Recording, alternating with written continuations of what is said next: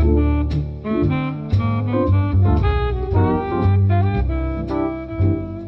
a world where McDonald's looks after the health and welfare of fat and stupid people.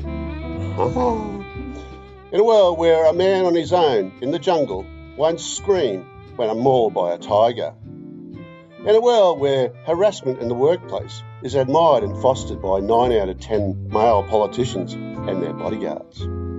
All this and more as these humble octogenarians make cents and pesos out of the Earth-like orb that is called Earth.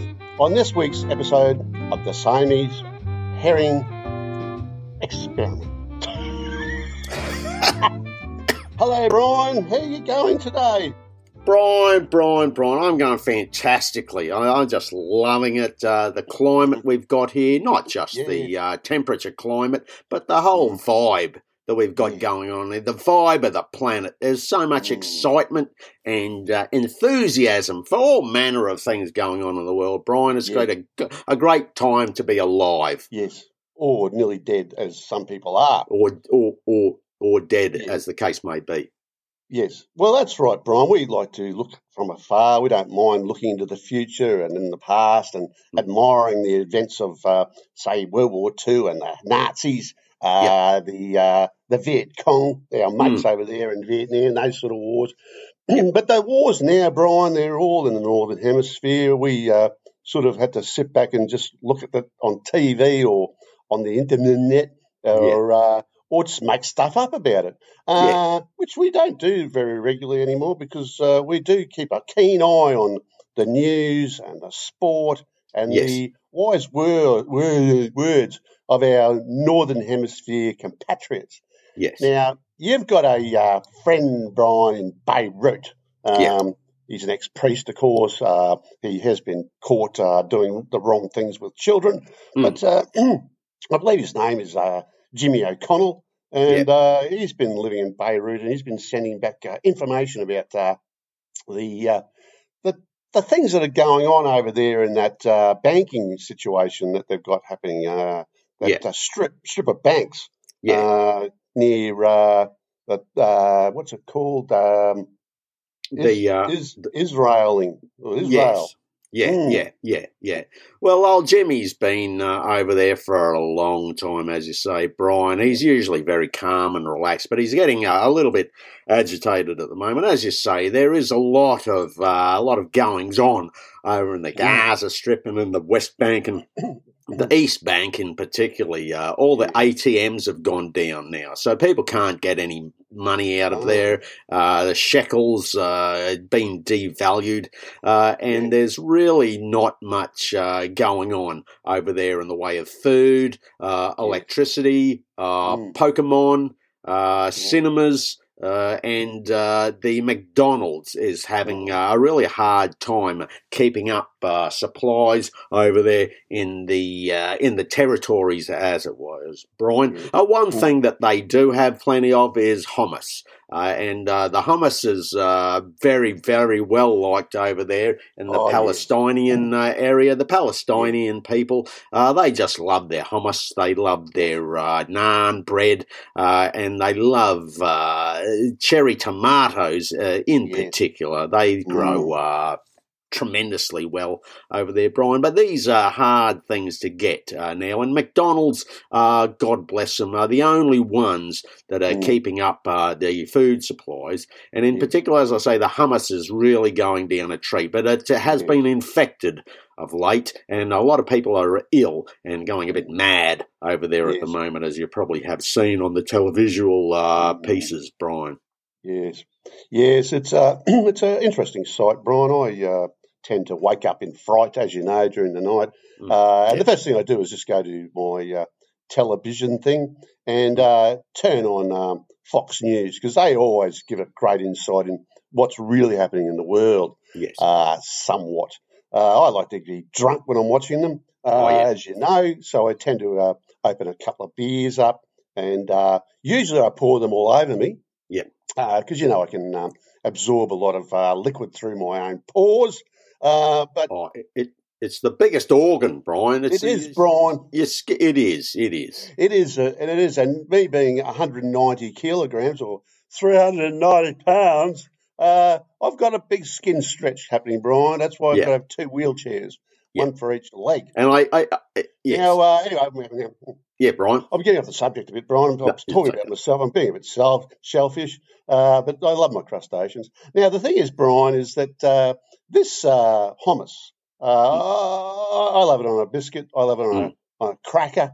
I like to smear it on my loins. I don't know why they're whinging about them or stuff. No. I think it's a very good positive ingredient, food, chickpeas, whatever they want to call it. I don't know, chickens, peas, testicles. Yes. It's made of something like that, I hear, Brian, but I'll leave that to the wait staff to sort that stuff out for me. As you know, I know that, as you just said before about McDonald's, I mean, it's a very hot ticket, the hummus on the menu now over there. Yeah. They've got hummus burgers and, last call for drinks burgers and last meal drinks, apparently, last food drinks. Last eating drinks. Yes. And they're into it. McDonald's are great at capitalising on the poor and the unhealthy and the beleaguered. Oh, they've got their finger on the pulse, Brian. Yes. Their last supper meal is going down a treat, as I say. The main ingredient is gravel. And there's a lot of gravel over there at the moment. They're working. The Israelites are working overtime making gravel for the Palestinian burgers over there that go through McDonald's. And, they're keeping the people fed. It's really good. There's no fat in your gravel at all. No, it's carbs and protein, which is all the body needs, Brian. So they're going to be big, fit, strong. The ones that are left alive are going to be big, fit, strong Palestinians, and they're never going to forget the help that they've gotten from the Israeli people over the years. And I think there's a lot of potential for disaster left in the region, Brian. Yes. Now, Brian, I know you wrote an editorial for one of the nation's newspapers a week or so ago, and you brought up the fact that you believe that arm wrestling should really come into the contention now for this Middle Eastern process. Now, I've read that many times, and I know a couple of my other friends who are in jail loved it. They thought it was a fantastic piece, as they say. And I think it's catching on, Brian. I believe that even Benjamin Netanyahu, he's good for a left arm wrestle.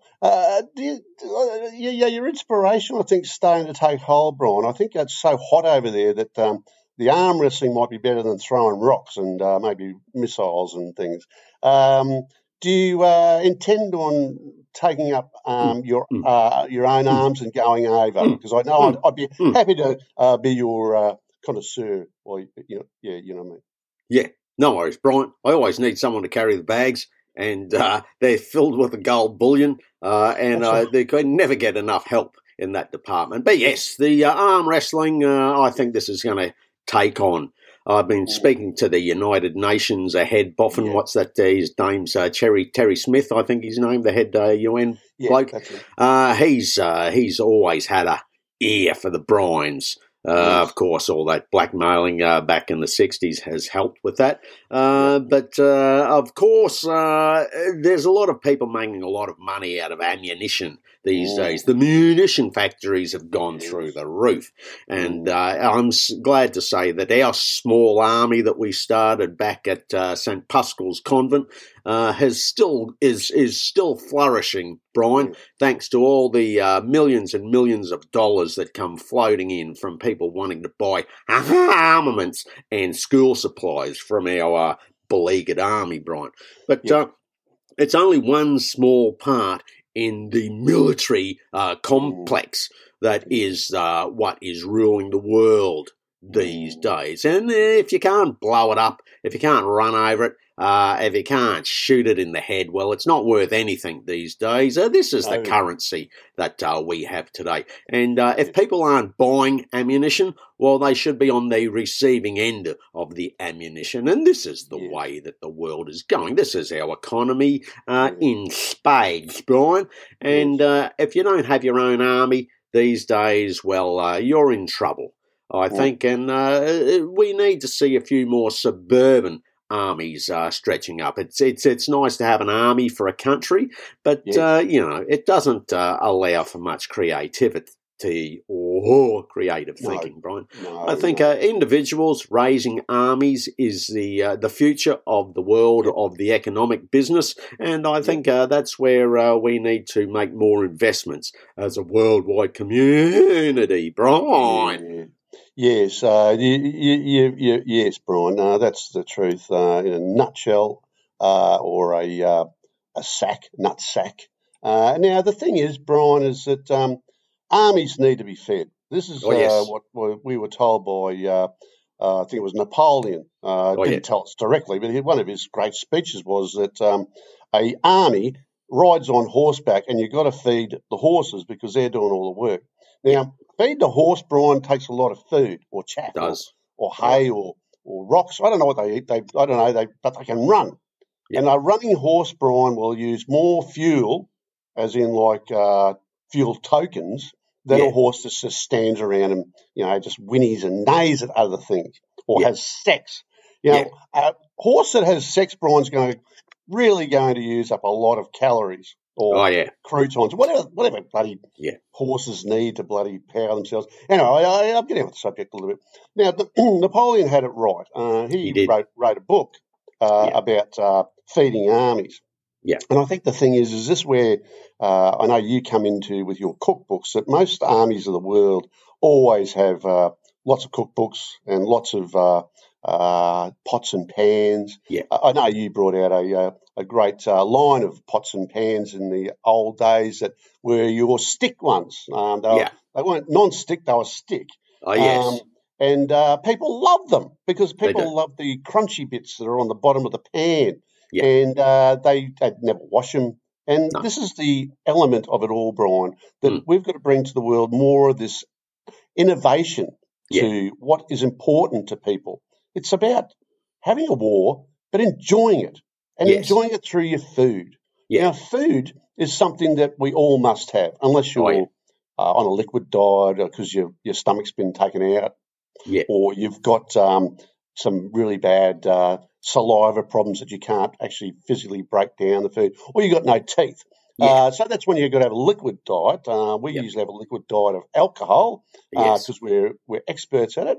But food itself, as in like stuff you chew or you imbibe in, one of the things most people aren't aware, but taste is important, Brian. I know you are. You've been saying for years. You say, well, if it doesn't taste right, don't eat it. That's and people haven't been eating because they've been going, well, I can't taste because that was taken off me by probably, an uncle that probably wanted to do their bedroom at night and just took the taste out of them. I don't know. Well, I'm not making it up. It's the fact. But the thing is, Brian, this is on my mind now. Food is very important. It's a staple. Staples are important. For books, if you've got a book, you need a staple. That's what staples are when it comes to food. Yeah. Sorry, Brian. No, that's perfectly understandable, Brian. Now, some of these cookbooks that you mentioned that I have been producing for the military over years and decades and decades and years. The good thing about the cookbooks is that they're very descriptive. They use a lot of commonly found items in the battlefield, like legs, arms, other body parts, gravel, sawdust, and dirt. Now, if this gets a bit too much, if you get sick of the pleasantness of these meals in time, you can always eat the book.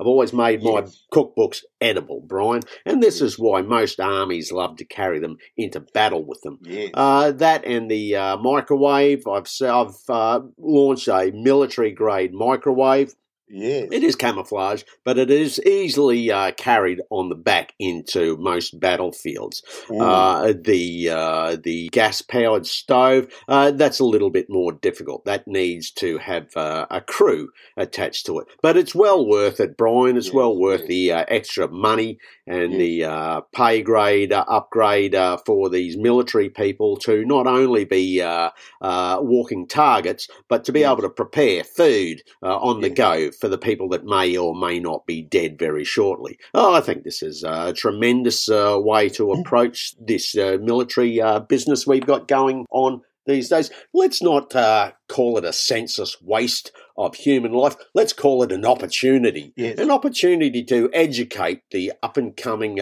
youth of today. And I think it's very important that we throw out all knowledge and sensibility in the classroom these days to make way for the military candidate of the future, Brian. Yes. No, yeah, exactly right, Brian. That's you've got just a head on your shoulders for food and entertainment. I think most people are aware that your innovation with the microwave and using the 9-volt battery instead of what we'd normally do in the past, we'd carry around a solar panel to fire up that microwave. But now you've got it down to 9 volts, and I think it's so many thousands amps. It'll cook a roast in no time. Now, this is the beauty of miniaturisation. This is the beauty of having a bit of brain power, Brian. That's what you got. You don't just sit there on your buttocks and think about things. You get it done. And that's what's important now, Brian. That's why wars are won. Because people get off their bum and do shit. Well, go and do a shit, and then they go and do warfare. Now, you're going to eat. And we've talked about this before. I'm not going to go on about it. But the thing is, your cookbooks have got to be sold and manufactured and put out there for these Lebanese and these Sudanese and all these armies of people out there who are just going around over there in the bloody, wherever it is, Beirut or Lebanon or Sri Lanka. I think it's Sri Lanka. There's a war going on there too, Brian. And it's never stopped there, Brian. No, it never stops. It's all bloody full of geisha girls. They're all chasing geisha girls around. I don't know why the Sri Lankans have got geisha girls, but anyway, they have. So anyway, Brian, I think we should move on from that. I know that one of your favourite months is coming up. November. November is, it's basically started, hasn't it? It only started, a couple of days ago. That's it, Brian. There's a lot of stuff happening in November that you love to talk about. I haven't got a lot of time left, but maybe you could briefly talk about one of the November events you love. Well, of course, we spent a lot of time in America as youth. And we got to know a lot of people over there. People are familiar with our time with NASA and the Buzz Aldrin. And there's just been so many people. But one thing I just love that old Buzz introduced us to, one Johnny Kennedy. Now, old JFK, he's a great mate of ours back in the day. We were privy to all sorts of sordid nonsense over there, and we've got quite a number of inside scoops that we might get into over this new November period, because we love to celebrate JFK Day, that day when he was assassinated. It lives with us forever, Brian.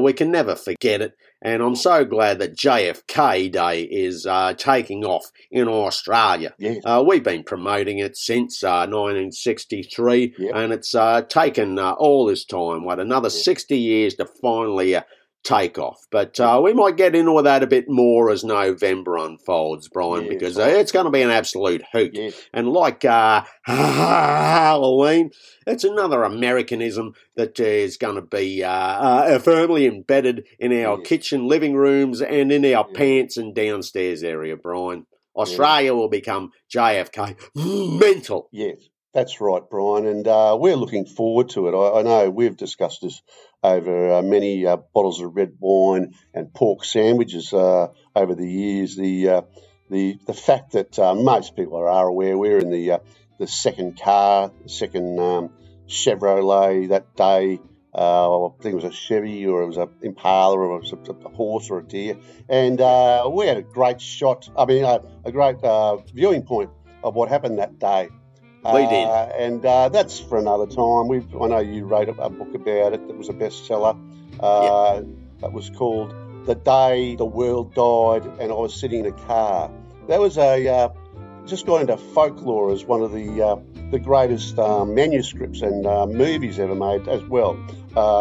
It starred a young Tony Curtis, of course. We know Tony. We won't go on. I'm just blabbing now. But Brian, I think the clock is ticking. It is. I can hear something. It might be my pacemaker. But I've got to go, Brian. I've got to go, and I'm having my bottom looked at. And Brian, I know it's never been the same since we got back from that last trip to the Vatican. That was a hell of a time over there. And I've got to. God, it's bloody gone again, Brian. Okay, Brian. What a mess. All right, Brian. I'll talk to you next week. Oh dear. Farewell. Thank you very much. How are we going to clean that up, Brian? Good evening, all and sundry. Thank you for listening to this week's episode of the Siamese Heroin Experience. Brian and Brian have been into heroin for a number of years now. Medicinal purposes, of course, because we've got so much pain and suffering happening in our loins and our bottom that the heroin gives us a bit of easing of that pain and that and it gives us things to think about. This program was brought to you by heroin. Yes, the heroin experience. Get more of it. Get it up, yeah. I think you mean herrings, Brian. Siamese herrings.